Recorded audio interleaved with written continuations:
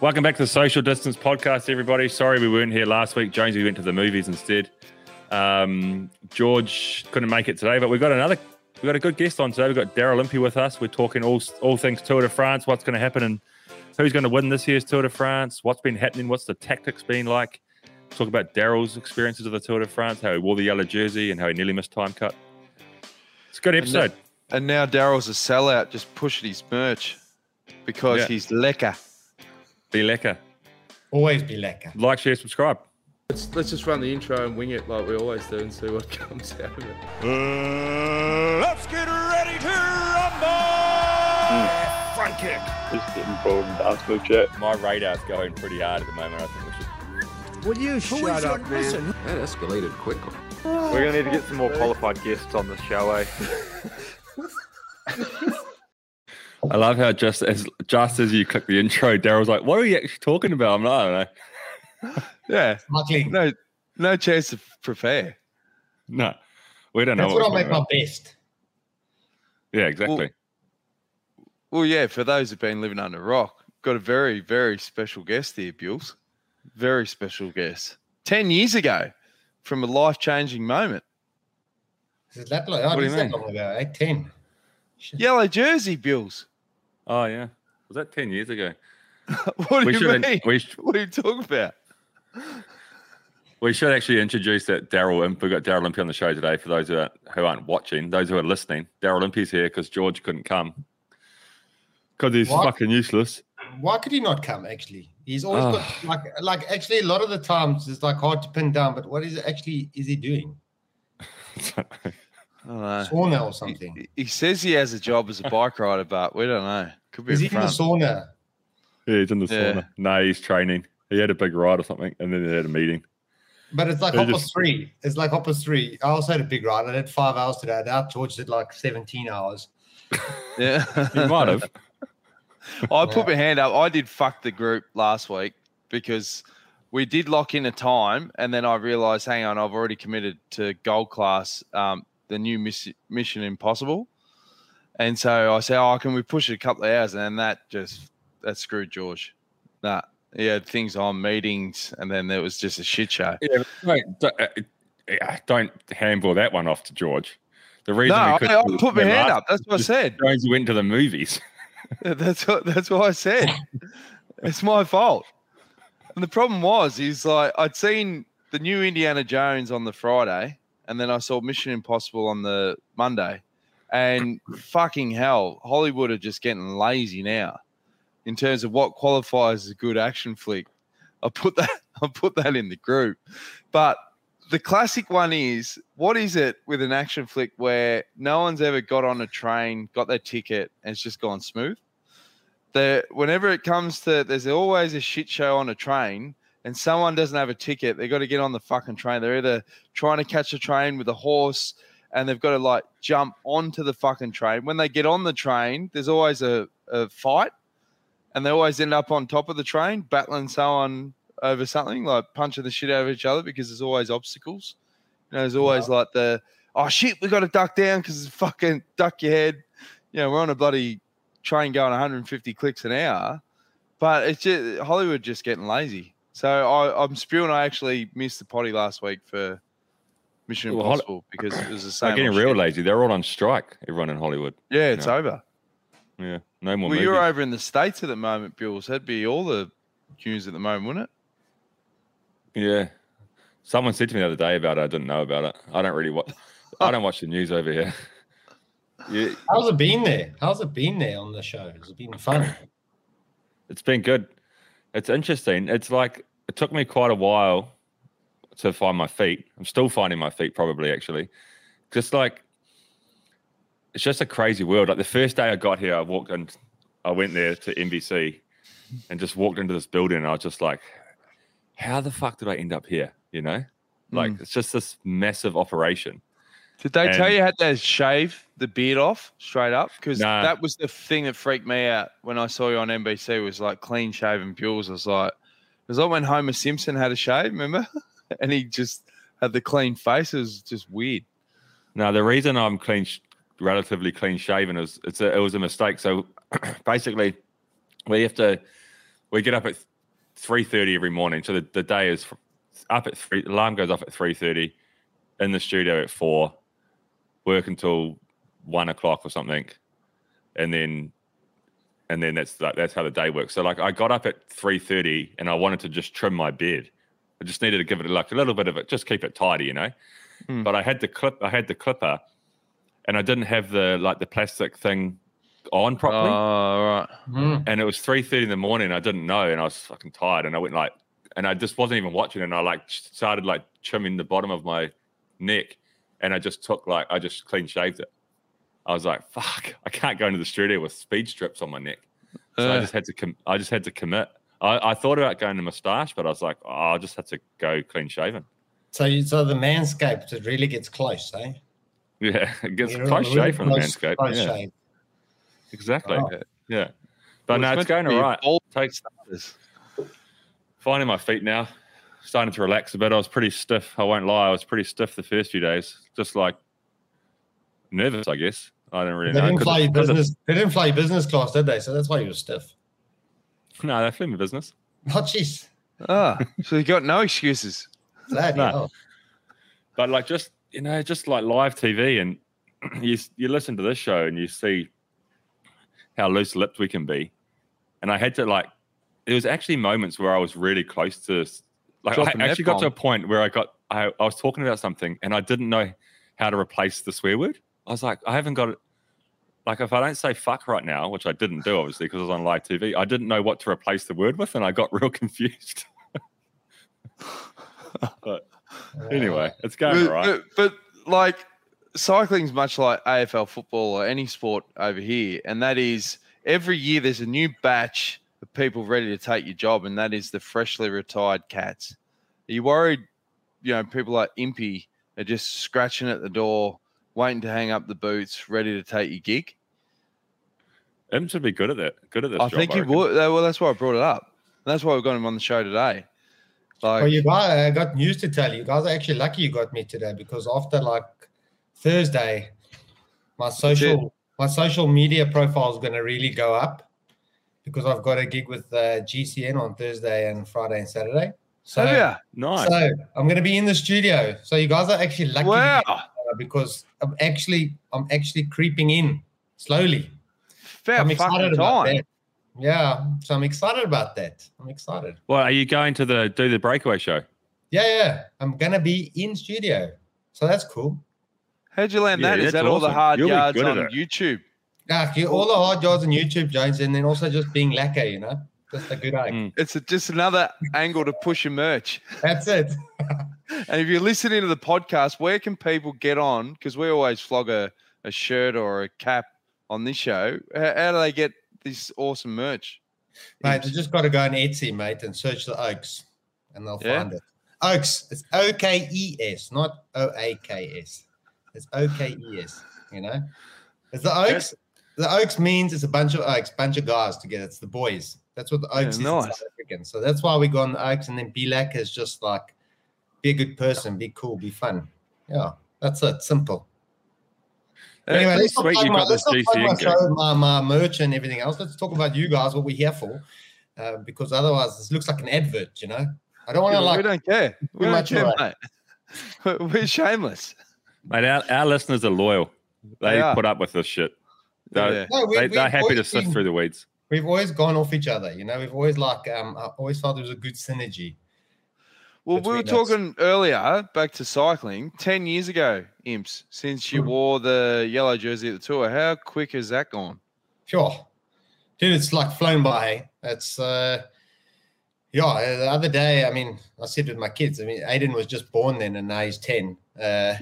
He's like a grown, he's nearly like a real boy now, So, a lot's happened, but you only realize the significance of it now, when you're older and you realize how difficult it was to achieve. And when you're watching the Tour now at home and you're seeing guys wear the yellow jersey, then you're really proud, because that's that was you, even if it's for a day or 2 days or whatever, it's a huge moment. But it's, I look now at everything that's happened in between that, and it just feels like life's just been in fast forward for the last 10 years. It's funny, like I remember the moment, like back then, and there was always the cliche, like, "Oh, it's a life-changing moment." You say it in the moment because that's what people expect you to say. But as you said, it's only now, a decade on, where it hits you. Yeah. Yeah, for sure. Like you realize because it's been 10 years, 10 years has gone by, and you've done so many Tour de France's in between that you actually realize like you never ever had the chance ever to even come close to the yellow jersey again. And now you've, and now obviously I'm not going to see the yellow jersey ever again because I won't be riding it ever again. But it's kind of like, that you at that point, you don't think like maybe this is the last time, but it's a moment where it could be the last time. That's the difference. Like you win a stage, you also feel that feeling, but like a stage can be is easier to get than get the yellow jersey. So like when you have the yellow, you kind of know, well, this is a once in a lifetime opportunity. It was like that time I flew in a private jet with Lance Armstrong to South Africa. That was also, I knew I'm never going to fly to PJ. You won't be doing that again, mate. I won't be doing that again in South Africa and just living the life, So it's like a once in a moment opportunity. You never know. You might take the world by storm on the GCN Breakaway show over this long weekend and end up being like a media superstar. Well, I didn't book a flight. I didn't book a flight home because I was kind of like thinking I'd have so many offers by the time I left that probably a private jet is a possibility. It's going to be good to see you on the breakaway. You'll be good on there. Fucking oath. I think it'll be good. I'm looking forward to it. It'll be fun. Who are you going to be on it with? It's a nice crew as well. It's a good crew there. So who's on it? It'll be Orla, Dan, and Robbie because Blathy's going to be at the race. So he's on the motorbike. He's on the motorbike. Do you think Robbie will pull the nostalgic shit where he goes, I remember Daryl back in 2012, or they'll just talk about the race? I think they'll talk about the race. I think we've got to be a bit more relevant to reminiscing about the old days, Good point. Yeah. It's going to be quite hard for me to not to, like, it's going to be quite, the challenge that I'm going to have is probably just because I'm still racing in the peloton to like have a go at someone like, what is he doing? But it'll be quite funny. You'll be all right with that because that was like a little bit my fear as well with doing this stuff with NBC was that I'm still working in cycling, and like there's going to be moments like where you have to talk about Israel Premier Tech, for example, or even just talk about your friends, and you'll be fine with that because you've got an emotional intelligence. If you have emotional intelligence, you'll be able to do it without a problem because you're not going to say, "Oh, that guy's a fuckhead." Even though like you might want to. There's probably a few I would like to say something about. But also like the number one thing, the one thing that I learned is that like, and it will be the same with you and with Orla, who obviously leads it. We got this guy, Paul Burmeister. He's a bit of a like legend in the NBC sports world. He hosts quite a lot of shows, NFL, Premier League football, and he's the host of the Tour de France show that me and Brent are doing. And like the one thing you learn real quickly is that the lead host will never ever throw you under the bus. And Orla will never ever throw a question at you that she knows is going to put you in a shit situation. And that's the same with Paul here. He would never ever ask a question to me or Brent that he knows is going to put us in a shit situation. Like they lead you down. Oh, no, Orla can be a smart ass. I get fired up though. I got fired up with the motorbike thing the other day on live. No, it's annoying. Like it's annoying, but it's like, and this is not their first rodeo either. The Tour de France. It's like, I mean, the climb's hectic. You go put a bonus sprint there, and then you've got to fight through people. It's ridiculous. Yeah, it was a cock up. Yeah. The thing I bet you're. I was going to say, Daryl. Obviously, you wanted to go to the Tour de France this year, but like, I bet you're kind of glad you're not there when you watch that fucking race. Oh, there were some days. That other day when I knew it was going to go from the start, the day after the rest day. I could just tell the stage, I was like, oh, this is one of those days. And then I like came back from training and they were still going at it. And then I like had a shower and lunch, a little bit of food. They were still going at it. I thought, oh, I'm glad I'm not there. Like I could see who was dropped and I knew which group I would be in. And I was be like, that group is not going to be a lot of fun in today. Like you dropped, So you theoretically, your brain to race and to hurt is off, but you still need to keep pushing because you're the time cut. So you're actually hurting for nothing. Whereas like when you're in the race, you're still like hanging onto the front guards and you're thinking, I'm still in the race. But then when you're like out the arse right from the beginning, you're racing just to like stay in the race. And that's like even worse. It's just been like crazy. And then a couple of days or the day after when they finished on what stage was it actually? Was when maybe it was Grand Colombier, I think. No, because that was quite flat that stage, wasn't it? No, it wasn't that stage. It was I can't remember now. 2 days after the first rest day, and there was a big breakaway up the road, and Woodsy was in it, but they never got more than 30 seconds because Jumbo just rode fucking full gas. Their plan was just like, we're going to ride full gas all day. Like, even if you're in the bunch, then you're just suffering, and you're just suffering for as long as until you get dropped. You know you're getting dropped. Well, I mean, you're suffering like a dog, but then like you actually think of the tactics of these teams, and I'm going like, none of them are. All of them are like just they're taking turns to be offensive, and they're actually not creating situations. They're just going, today's the day. I'm going to show you that I'm not going to give up, or I'm going to put my like cock down on the block, and I'm going to go for it today. But then like, actually, what they're doing is they're just canceling each other out. One team does a massive day, and the next day the other team does the massive day. So they're just basically sharing the load to where they are. I don't see like, I would have loved to have seen like the other day when Tadej jumped across to Adam Yates there in the end. I thought this is actually a moment for like them to rethink the race a little bit and let Adam get 30 seconds, let him come closer to Vingegaard, and eventually in the last week they can play. Instead, Tadej brought him across, and then the whole day was just for nothing. Like Adam rode them off, and then Tadej actually closed the gap. And I was like, I don't get this. Like, wouldn't you want Adam to slowly start getting even closer to Vingegaard so that they can play at 2 cards versus 1? Yeah. What you just said then over the last 1 minute is live TV gold. That's what they want. What you just did then. That's what you got to do. That's you're laughing, mate. You're laughing. They just want people.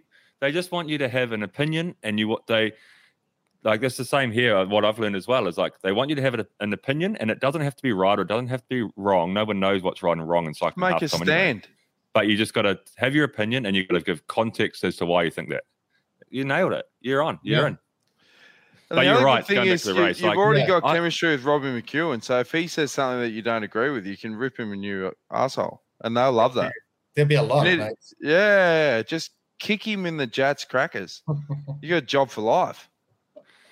But it's true though, eh? Like the tactics of this year's Tour de France are crazy. Like they can't crack each other, and they need to start thinking outside the box now and be a little bit more adaptive to their tactics. And I agree with you. It's like that the other day, yesterday, when Yatesy rode away, Pogacar should have just let Yatesy take as much time as possible from Vingegaard and put him back in the game and play that card this week.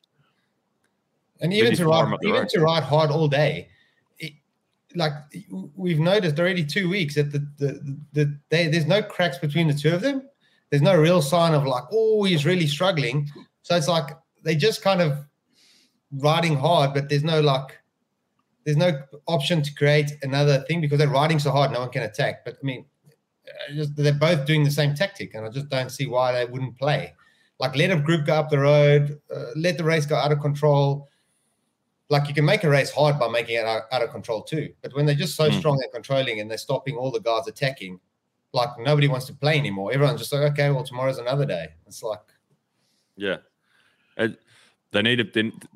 Like, I guess the time trial is going to be it's going to answer some questions potentially, but at the same time, like, it's very likely that those two guys finish within a few seconds of each other in the time trial tomorrow, and then it's just nothing changes again. And unless somebody has a bad day tomorrow and they get exposed and lose 40 seconds to the other person, then those two teams, they need to get inventive in the tactics for this week, because at a certain point, like Pogacar also knows that, like, if he stays at 10 seconds, he probably doesn't need to drop Vingegaard to win the Tour de France. Like, he just needs to win one bonus sprint on Wednesday or on Col de Loise. Wednesday, yeah. win that bonus sprint, win the stage, and then you're already there. If the time stays the same after the time trial. So it's going to be it's been a fucking good race to watch, though, I must say. Yeah. No, Wednesday's going to be. Wednesday's going to be the big day. I can't wait till fucking Remco pulls his thumb out and starts racing the Tour. Like, throw another one in the mix. Like, I love having the ding dong battle between these two, but there's an element of like, come on, let's all settle up, let's go, because they did a comparison the other day of Remco and today, and like they're pretty similar age, but today's put his hat in the ring and said, "Yeah, I'm riding the Tour." Where it's almost like, what the fuck are you waiting for, Remco? Let's go, let's do it. I reckon he wants to get a couple of Grand Tours victories in his belt before he goes toe to toe with those guys, because he knows he can go to the Giro and the Vuelta and win. Yeah, get a couple of wins on the board, and then go to the Tour. Yeah, it'd be interesting if Remco was there, though, because he's aggressive. He races aggressively. He would bring a new dynamic to this group. These two guys, I reckon, and he's actually the kind of guy who, at least in the first week or the first half of the race, he has the ability to take time from those guys because he's so aggressive and he's so explosive. Like, he can actually, he's a little bit more like Pogacar than he is Vingegaard, but but then, like, I think he's still, I don't know. I mean, fuck, Pogacar's young as well. Like, if he could race like that for the whole race, the whole Tour de France, and still win it, or whether he'd blow up eventually. But I think Vingegaard's more calculated, but I think Pogacar and Remco race more with the balls. You know, they're get them they're good for TV. They want to show it. They give it some carry, and then they go for it. But like, you've got like, it's funny because these guys know they can. It's funny because they do these efforts, and you think, well, he'll never come back, but then they like do come back. It's like amazing to see how quick these guys can recover day after day.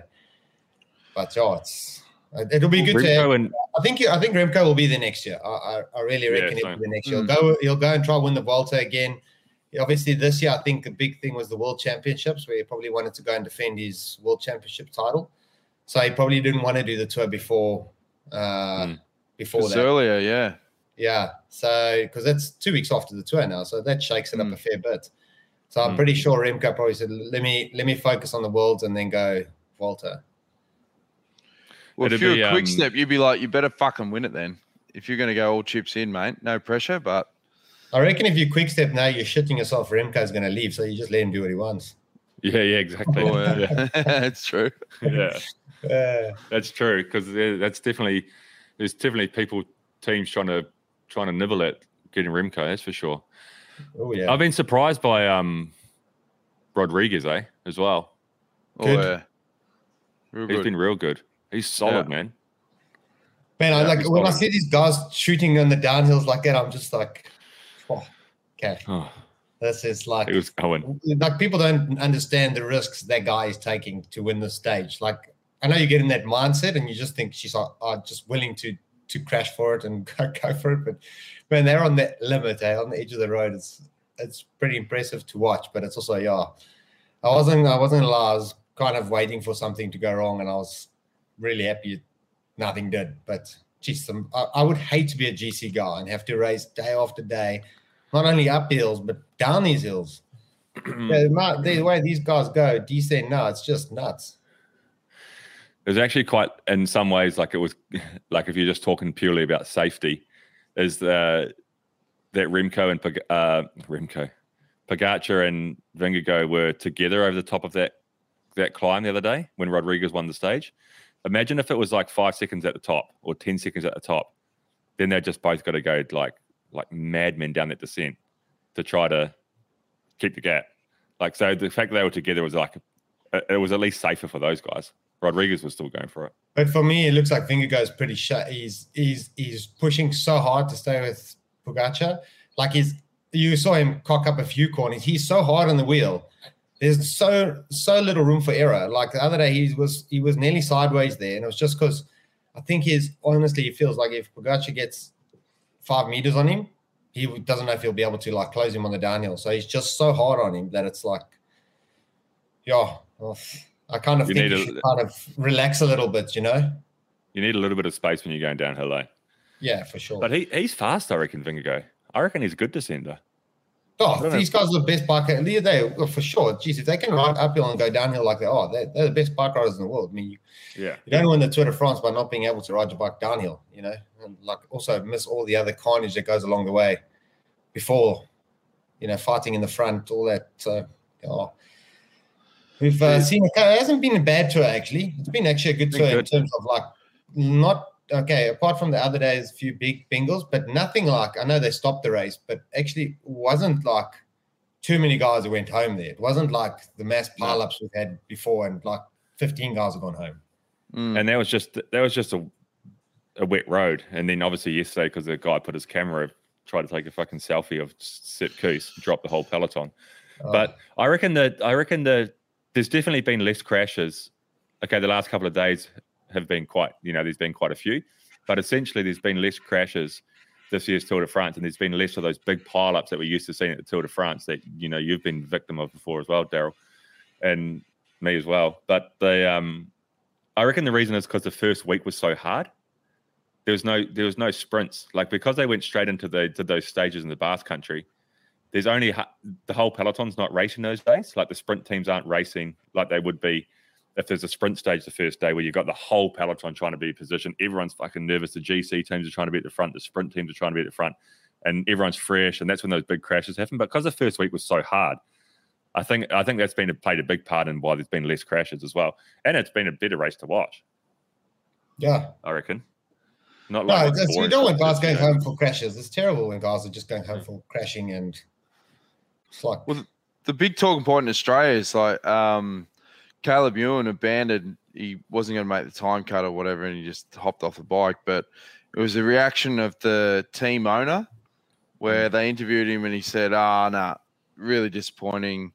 It's not just physical, it's mental and that as well.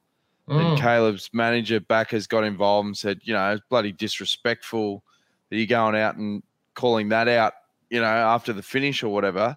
What's your take, Bills? Like if you were the team manager, obviously he's on a big contract, and you're asked a direct question, how do you feel about Caleb withdrawing? Well, it's a bit of a balance, isn't it? No, you just say it's an in-house discussion. It's not for the public. It's not for the public. There's a discussion that's going to be had, and it's going to be between me and it's going to be between Caleb.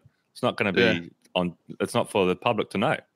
No matter. I'm not even going to go into it because I don't know the situation. But like the reality is, if you're disappointed in a rider and not just talking an isolated incident of Caleb, I'm talking in general. If you think a rider's underperformed or they've withdrawn from a race for whatever reason, and you're pissed off, you speak privately to the rider about it. Wouldn't that be a red flag to a rider thinking about going to that team if the team openly diss another rider? Like, wouldn't you be going, oh fuck, if that's how they treat other riders, I'm not sure. Well, there could be two things at play. He could be leaving and they know it, or he's, and now they're just thinking, well, now's the time to lay something into him. Or, I mean, but if people who know Caleb personally would know he's just as disappointed to go home. Trust me, he's not a guy who goes for the big, he lives for the big moments. He lives to win on the Champs-Élysées. Trust me, all the other years that he struggled to get through the Tour de France to make it to the Champs-Élysées, to be one of the guys to win there, that's his goal. Like whether or not he could make it this year or not, the level has risen. And if you have a bad day in the Tour, that's the thing that guys don't understand. You could just be on the worst day ever on the wrong day. Like sometimes you have your worst day and it's a flat day and you can still hide in the peloton. You get to the end and go, shit, I was actually on the limit just to stay on the wheel on the flats today. Thank goodness I was on a hilly day. So like if you have that day on one of the hardest days, one of the hardest starts, there's just no coming back. I mean, you've seen Luke Rowe, guys like that have ridden the Tour de France on the front, controlled the race from start to finish for Sky, Ineos or whatever. And then last year, he had one bad day and he was home. And it was like almost a shock because it was like, oh, how did he get sent home? It's just having the wrong legs on the wrong day. You cock up your nutrition, you don't hydrate enough the day before or whatever, and you just have a bad day. You can be home. That's the level of the Tour de France, though. Like there's no room for error, and that's what I think a lot of guys forget, managers forget, and they think, you should just harden up, you should get through it. But it's more than they should. They're soft pricks. I mean, you'd tell him to keep riding, mate. Just You know, Heyman would say, like, always keep riding, you know. Yeah. That's it. Have you ever been close to a time cut at a Grandie? Mate, my first Tour de France, 2012, I was out there arse on the Tourmalet with Cav, Farah. Peter Weening was the surprise. He was with me. The window. And Bernie Eisel. And I remember Cav actually got like a bit sick on himself up the climb. He was pushing so hard. Then on the downhill, I remember telling Farah and them to like slow down because I knew if I lost the wheel. McEwen is giving bottles out on the climb because it was the first year that he had retired or whatever, and he was giving us bottles. And I remember saying, just keep pushing on, mate, keep pushing on. I could barely grab the bottle. Did the downhill and that got into the valley, and I couldn't chop through with Bernie and them. I'd shut myself on the downhill already because they were going so fast. I was sprinted the whole way down the downhill just to stay on the wheel. And the valley, Bernie was giving me shit not for pulling through. I said, man, I'm trying to get to the finish line today. I don't care how much you shout at me, but I'm in like crisis mode here. We caught the bunch, the Gruppetto, and then I remember Cookie just like giving me gels and whatever. And we were climbing up the last climb, and the team was saying, like, guys were like, worrying about time cut and whatever. And I was in such crisis mode that I just told everyone, guys, we got it. We're all good. I just spoke to the manager. We got heaps of time. Heaps of time. Like, I didn't know the climb gap. I knew shit. I just said, go. So then we get the top of the climb. We started descending. We were coming to the end. And then I only started to think, shit, I've been telling these 30 guys here, like, we're all good. Well, we're all good. And man, we came around the corner and I saw the time board. It was like 600 meters to go. And it was like 1 minute 33 to make it. And I was like, see, guys, told you, we got heaps of time. We made it by like 35 seconds or something. Man, I got into the team bus. I still had my helmet on. They were like, you're going to shower, Impey? No, I just had my protein shake. I was just like spilling all like protein shake down my chest. I was so tickets. I didn't shower, whatever. The bus moved on and like, I still like after like 15 minutes, still had my helmet on. I was like just in a world of hurt, man. And like I pushed through. Next day I was fine. Next day I was like climbing with the front group of like 70, you know. But that day, out the arse from the start, man. Like, I made it at the Giro stage 16 of the 2016 Giro. I made the time cut by 6 seconds, Oof. And I just came out of the rest day real bad, and it was a real short stage. It was like 105k or something.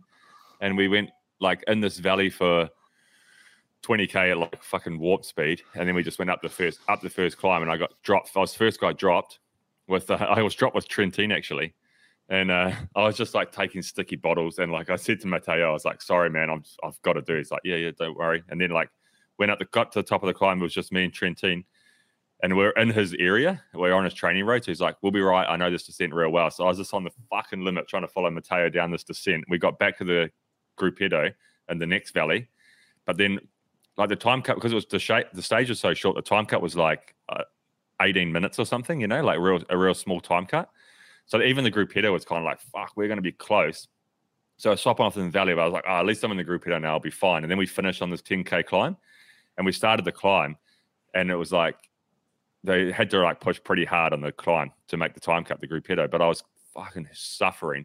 So I just straight away dropped. And I remember Julian Dean was the sports director there. He was following me. He's on the car. He's like, Bules, you've got to stay with the Gruppetto, mate. If you get dropped from Gruppetto, you're going home. I was like, I fucking can't. And I physically couldn't stay with the Gruppetto. I did this whole climb with just me. I was last on the road with Carlos Betancourt.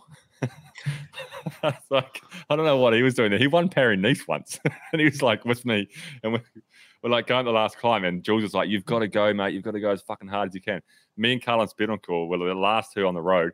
We were sprinting out of the seat, like full sprint down the home straight, like almost bike throw. Like made it by 6 seconds. I was like, oh. And then the next day, same thing. I was like pulling. Chavez had got the jersey, and I was riding like pulling on the front on the climbs with like 35 riders left from the peloton.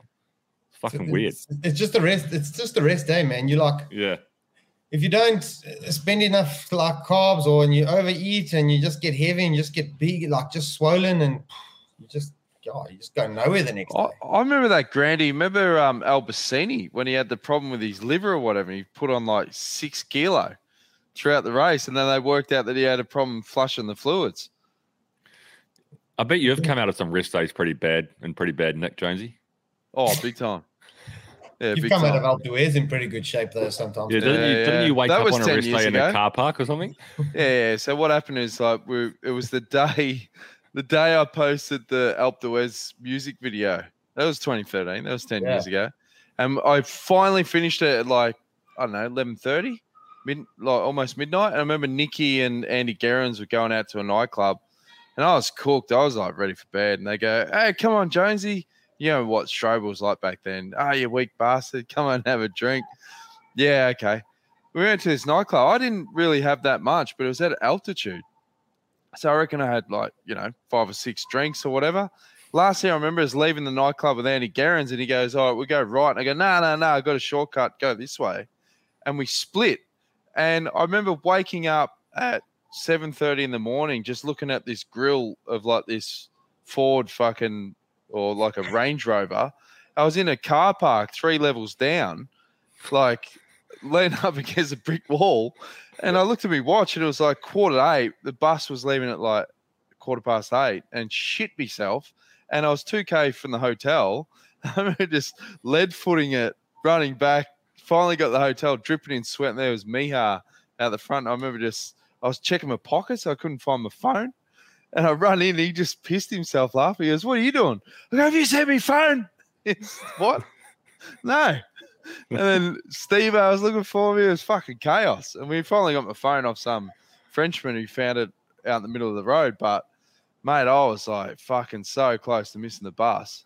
And who were you afraid of most? Were you afraid of Steve-O most or just missing the bus? Well, it was a year where, remember, we did Steve-O the AC. Would just look at you with disappointment. Yeah.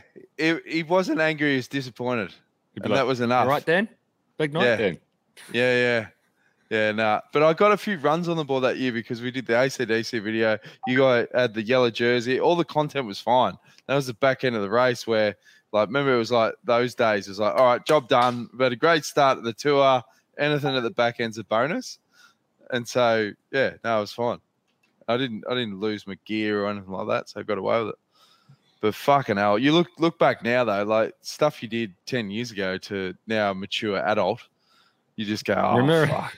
Remember at the Worlds in Richmond, we were all there, all three of us were there, and you woke up next to the ice machine at the wrong hotel. Mate, we got our drinks spiked.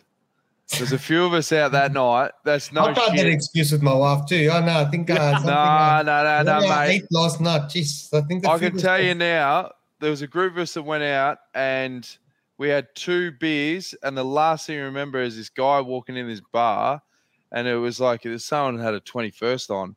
This guy walks in, he's like fucking, thought he was King Dick, and he had 3 young blokes with him or whatever. And we're just at the bar, and he heard the accent. He goes, "Where are you guys from?" We go, "We're Australian." He goes, Aussies.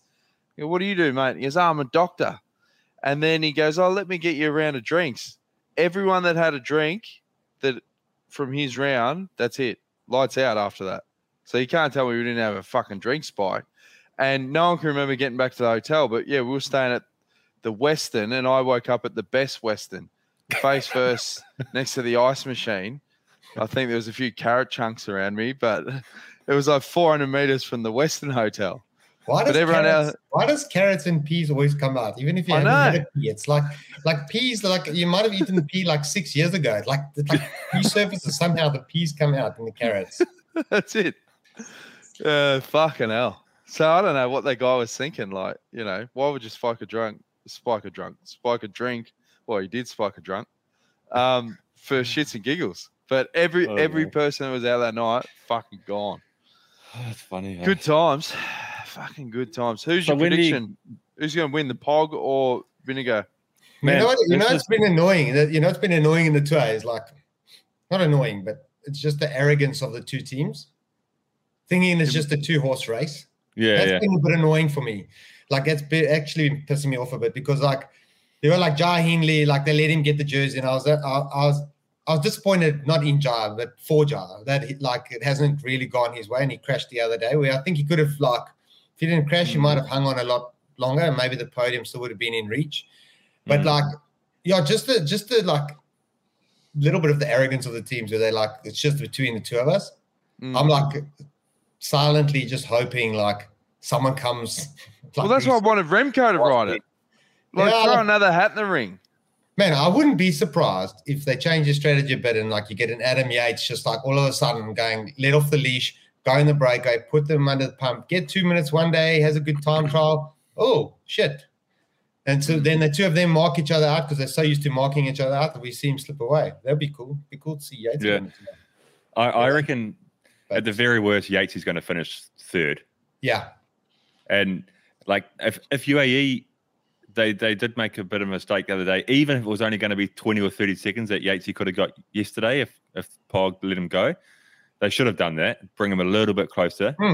And if they use him right, like they can put Yumbo under pressure. And it could go in Yates' favor where all of a sudden he's right in the game, you know? For sure. But I think at the moment, like they can't, like they're so even, Jonas and Tadej, they're so even that actually you can see it. They both make an effort. They put the gap in each other and they go the same speed.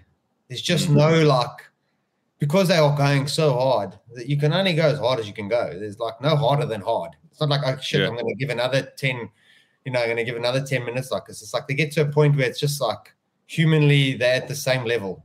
So I think they need to actually realize like that's the game and then go, okay, well then maybe we need to play it smarter now because Sepp Kuss has lost time. So the thing with UAE is they need to actually drop a guy like Sepp Kuss, isolate Vingegaard, which they're actually quite good at doing at the moment, and then play the game a bit.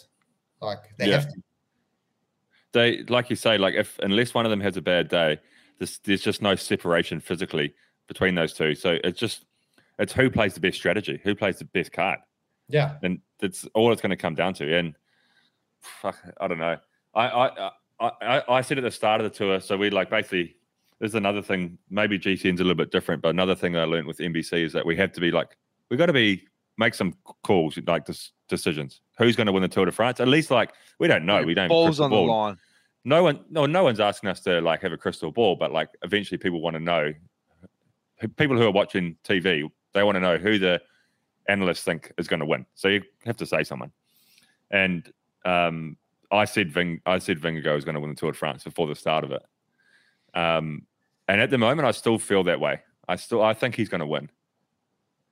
Pogacar's on a mission, and he's getting better, and you can't separate them. But I don't know. There's just something about Vingegaard. It's like, for me, Pogacar is the best bike rider in the world. He's the best bike rider we've seen in generations. But Vingegaard is just a pure Grand Tour rider. You know, Vingegaard's not going to go and win Liège-Bastogne-Liège or Flanders and all these sorts of races like Pogacar is. But when it comes to just a Grand Tour, there's just something about him, I reckon. He's the epitome of a Grand Tour rider. And I think he's going to take time out of Pogacar in a time trial tomorrow. I think Sepp Kuss is going to save Vingegaard's race. That's what I think. He's fucking going, eh? Sepp's like he's just so reliable, man. He's just so reliable. If they lose Sepp for some reason, then I reckon the game's open. But the minute that Sepp's still there at Vingegaard's side, it's going to be very hard to do anything. And like I actually I would quite like Pogacar to win, but at the same time, I actually don't really care who wins out of those two. But there's like a sort of I guess like the sentimental side of me for some reason is I kind of want Pogacar to win. I don't know why, but I quite like Jonas as well. I don't really care. I just want to see the race continue, like going toe to toe. And I want to see a team just come up with some strategy that's just fucking mind blowing. Well, look, they both deserve it. That's the thing. Yeah. It's not like one deserves it more than the other. They've been close the whole race. So now it's like real mano a mano this last week. But I think you're going to have Tadej have his day. You know what I'm saying? Yeah. I reckon the Pog's going to win it. Pog dog. Yep. Yeah, it could well. Like, that's the thing. Is like, who's going to win the Tour de France? Mate, if I knew that, I'd be a billionaire, you know? It's fucking, I don't know. One of them. Put it that way. But who do you reckon is going to win the green jersey? You reckon Van Aert's still in the game? Or no? Is he going to win a stage this year? I was going to say, what's going on? No, I reckon Philipsen's going to win it. I think he's got. Yeah, for sure. He's got stage 18, 19, and then 21. So he's going to win it easy. He's flying, eh? How's going, eh? 4 stages. Ooh. I mean, that's impressive. The last time guys did 4 stages was like Caviars, you know. Yeah, and Kittel did it once. Yeah, I mean, but it was called Cav. He is impressive, eh? Man, like I'm surprised how much faster he is than the other guys. Like he's had a good team around him as well. But like, but I to be thought that the level sprint, with that pop, he's got that sprinting pop. Where once he I thought the sprint field would be a little bit more even. Like I thought, like there'd be a few sprinters that would nab a win, but fuck, Phillipson's just been ripping it. Yeah. Looks like So your when are you old going team. when are you going to Bath? Are you going to Bath? Is that where the GCN is? No, it's in Heathrow. I'm flying to Heathrow. Oh, really? They said it's pretty close to Heathrow. So. Oh, it's a Eurosport studio. Yeah, it's right next to Heathrow. I was going to say, boys, the old team Green Edge look like they're going to get donuts this year. Stages. They've had a good race. I mean, they haven't had a bad race. Let's be honest. Like, no, they've been there. I think it's just the depth is so like the race has just been ridden between the guys who have won these stages. Really, there was one breakaway day, 2 breakaway days. One where Woodsy won, and the other one was where Peo Bilbao won. Really, and the rest have just been like. But this is the thing about the tour. It's like no one remembers the second places. You either win, and that's what people remember as a good race. Like Caleb's boss, like he ran second at least once this year. Yeah. 3rd and 2nd, yeah. Yeah. Yatesy ran second and Grunewagen's run second. But if you don't win a stage, people walk away going, it's a bad tour. Disappointing. But it is. It is, though. Like, if you don't, if you don't win a stage, if you're a team of the level that Jayco is, that's more than capable of winning stages with multiple riders that are there. If they don't win a stage, it is a disappointment. Like, and I don't think I'm going to get shot for saying that. Like, they want to win a stage and they want to do a good GC. But, like, I still think they have a very good chance of winning a stage. There's still a week to go. Groenewegen can win for sure. There's no doubt about it. Yatesy can win as well. Like, he's what's he like 8 minutes or 9 minutes done. He's definitely got leeway at the end there to play a game. He might even go in one of those breaks on stage, stage 17 or 20, where he goes up the road and he has his chance because they're not worried about him. For sure. I mean, they're not in a bad position to go for those kinds of wins and leapfrog a little bit maybe to the top 5, in the GC, which is still a massive result. I mean, I've done many tours with Green Edge where we got nothing, And 2012, when you're talking about your first we had the tour. white jersey, but even though we won the white jersey twice those years, we never won stages. And it was always like, we won the white jersey, but it's not a stage, So it's like, you gotta have. It's nice to have a stage for sure because you feel like you've stood on that podium and you've done something. But I think guys are very quick and harsh to say like you've had a bad tour. I wouldn't say it's a bad tour. It's more like, you haven't got what you wanted out of it. But like when I look at teams that have had a bad tour, like you go Total Energies, they've had a bad tour. Like KS Amzik, they've had a bad tour. Like they haven't done anything.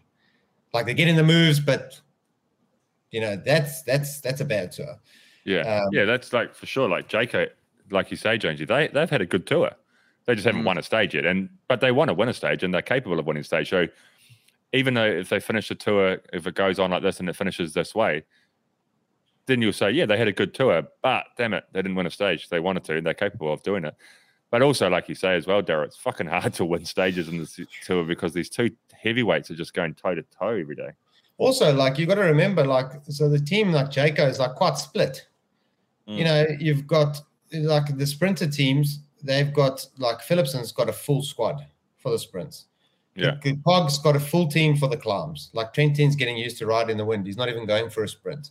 So like, and then when you come to the pointy end of the race, there in the final, you've got Meza and maybe Renders or whatever looking after Grunewagen, and it's 3 guys that are capable of doing a good job. But at this level, you actually need number 5 and 6 and 4 and to help. And when those guys are getting used as well for like the climbing days, when the team gets spread thin, it's always a bit of more luck in the final positioning. Like I believe Mez has been doing a great job for Grunewagen and putting him in the right place. But it's just they've had to probably use more energy than what they normally would have had to if they had a full lead-out train. For sure, Geez, when you talk about Total Energies, all I can think of is fucking Peter Sagan, and I don't know if like there's been a few riders over the journey that they get to the back of their career, they take a big contract, and they're just not the shadow of the rider they used to be. He's got to be in the top percentile in terms of contract and just ticking the legs over to finish it out.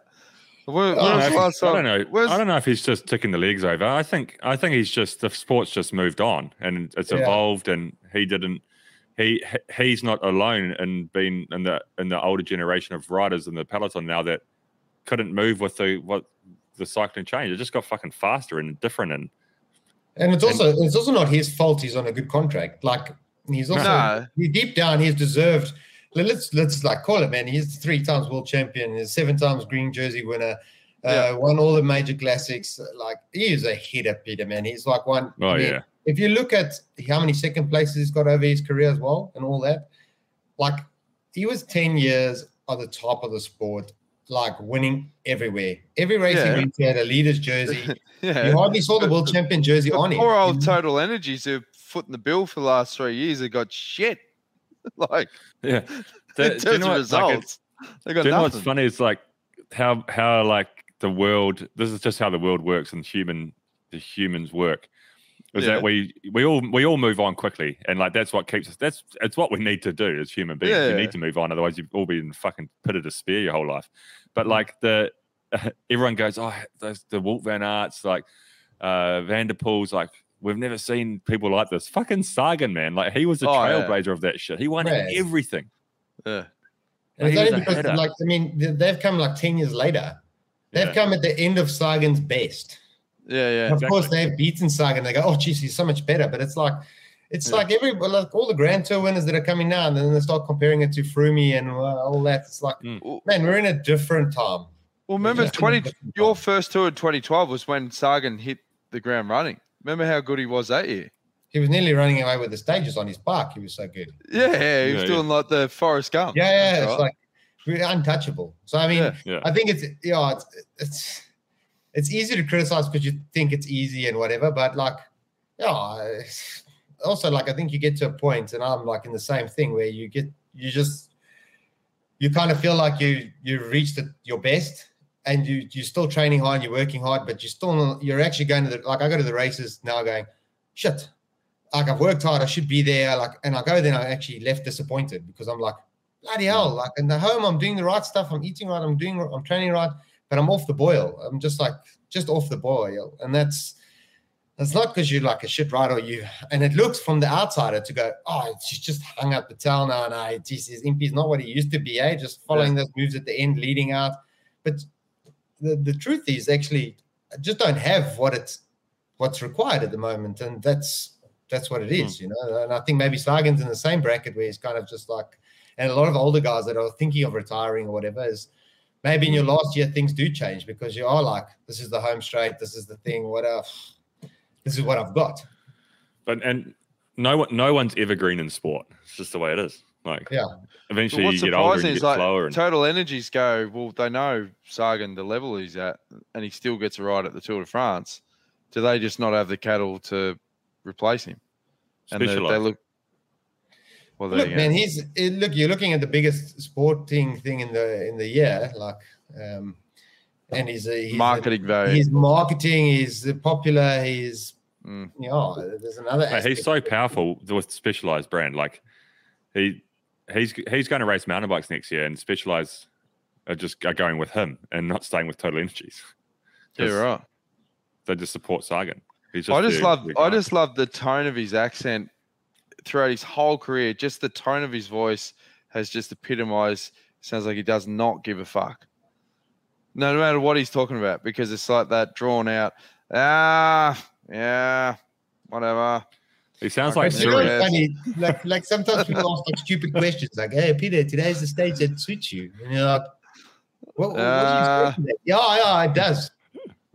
Okay, next.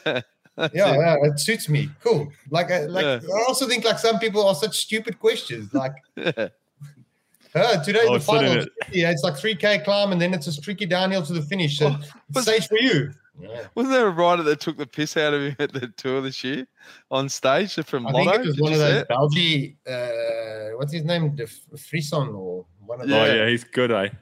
Oh, that was hilarious. Funny. Yeah. That was hilarious. Took some balls. I won't take piss out of anyone because there's probably someone taking the piss out of me too. So it's just like for sure. Oh, yeah, definitely. But at least take the piss out of ourselves. Yeah. All right. Probably long enough. Yeah, good show, boys. It was good. I was pleased to find out just to get that news that you're going to do the TV gig though, Imps. Well, I'm happy for you, mate. You'll enjoy it. We'll be able to share stories when I get back from the States. Exactly. Well, I'll act like I've been there, done it. When you come back, I'll be like, bro, I know what it's like. Yeah. I'll tell you what. GC. At least I don't have to wear a suit, eh? That's a good thing. Yeah. I was going to say, like the levels, like the way these two, GCN and NBC operate are quite different. That's for sure. Yeah. Even not just the fact that the clothes, but just the style and the more direct. Like it's a bit more direct, I'd say, over here. Like a bit more like have an opinion and take a stand, which I like because that's kind of how I am. But I just want to see it. Just take on Robbie McEwen. Just take him on. Okay. And I think that's going to be the big cash cow. When you have producers going, wow, Impey took on McEwen and won. Just prepare your notes. I got to slow down. I think when I talk, I got to talk more slow because it's hard to do. Yeah. I've been trying to say the same. And what's great with McEwen is he never says or ah. He pauses. And he makes his stance, and he doesn't backtrack. It's just smooth. That's a skill. That's a real big skill. He's good. Yeah, he's good. I think it'd be nice to go with Robbie because like previous teammates, I've known Robbie for quite a while, and yeah. I think they're a fun crew, so I look forward to it, man. Yeah, go the throat, bro. They'll be good for you. That crew, they'll be helpful as well. They're not going to throw you under the bus or anything. I'll show you how it all is. So what's the last bit of advice you got, Bills, now that you're already in there? You're 2 weeks into the gig. My number one advice, I reckon, is there's a couple of things that are quite hard to get used to, like the producer talking to you in your ear. Not that they do often, but they'll talk while you're having a conversation. It's quite hard. You've got to listen, but keep talking because you can't stop and listen to them because then you're live on air and everyone's like, why does he just stop talking?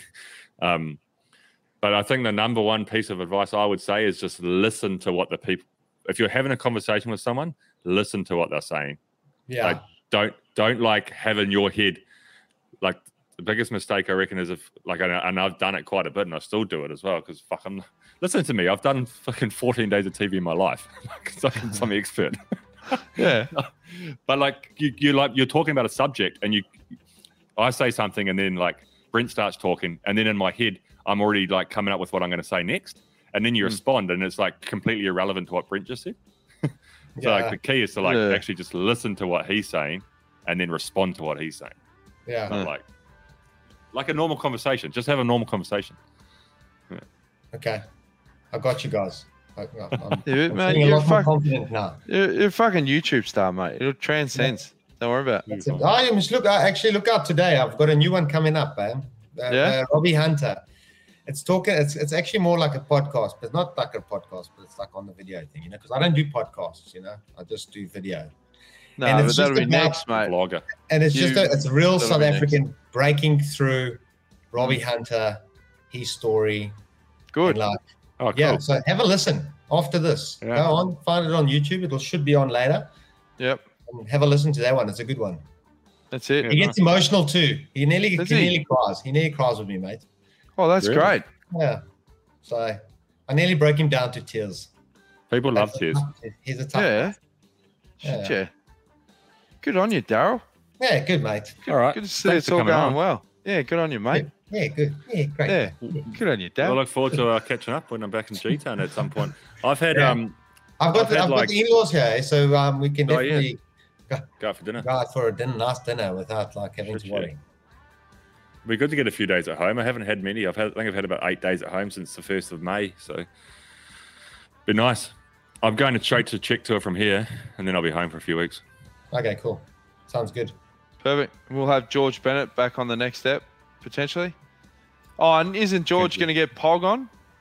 If Pog wins the tour, we'll get George in the Pog. Yeah. Oh, yeah. I want to see George Pog come would through. definitely come on. I want to see Pog George will come through the definitely be goods. I've heard this many times. Yeah, no, he's definitely on the next step. So next episode, potentially in 2 weeks, will be George and the Pog after he wins the tour. So stay tuned. Massive. Like, share, subscribe. Any last words of wisdom, Phils? Don't listen to anything I said. Enjoy the rest of the tour. It's going to be a good week. It is. Yeah. All right. See you All right. later. Thanks, Yeah. guys.